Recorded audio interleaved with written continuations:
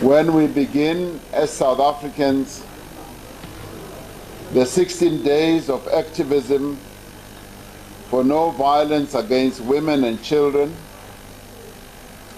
But we should also remember, even as we launch these 16 days of activism, that in our case as South Africans, we should view these 16 days as 365 days of all of us as South Africans being focused on taking action against the abuse of women and children in our country. So today it is 365 days. The crisis of violence against women and children is what you could call a great shame on our nation. There are many other countries around the world who are having to deal with the same type of crisis. But today, as South Africans, we need to be taking it much more seriously, because this crisis and this scourge of violence against women and children essentially goes against our African values and everything that we stand for as a people.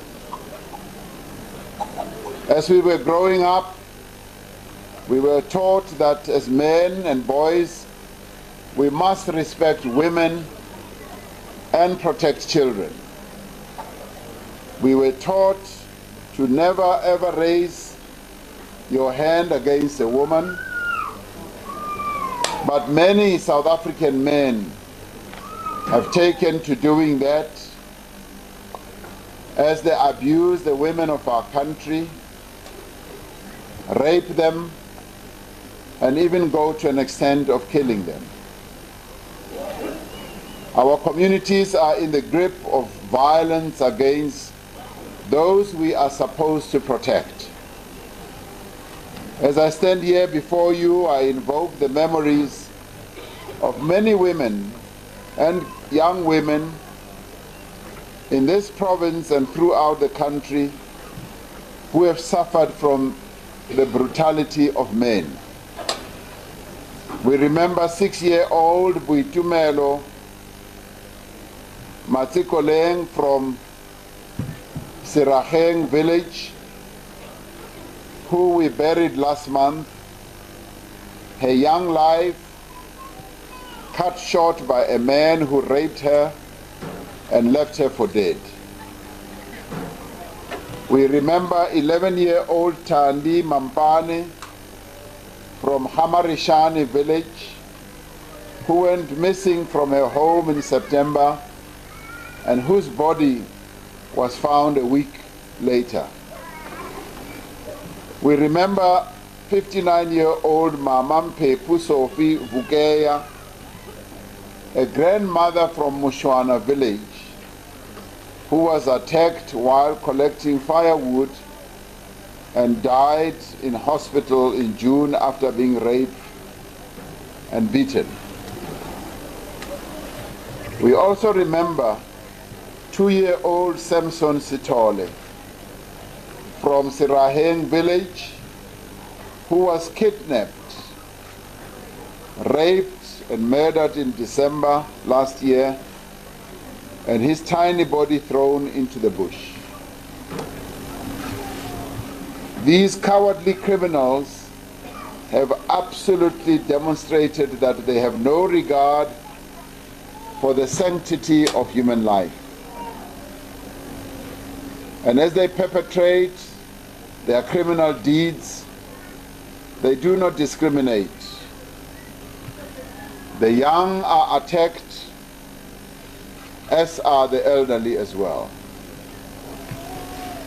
Boys are raped and abused, as well as girls. They impose their toxic masculinity on those who are gay, straight, transgender, and bisexual. We are here today to unite as the people of South Africa by saying enough is enough. This must come to an end.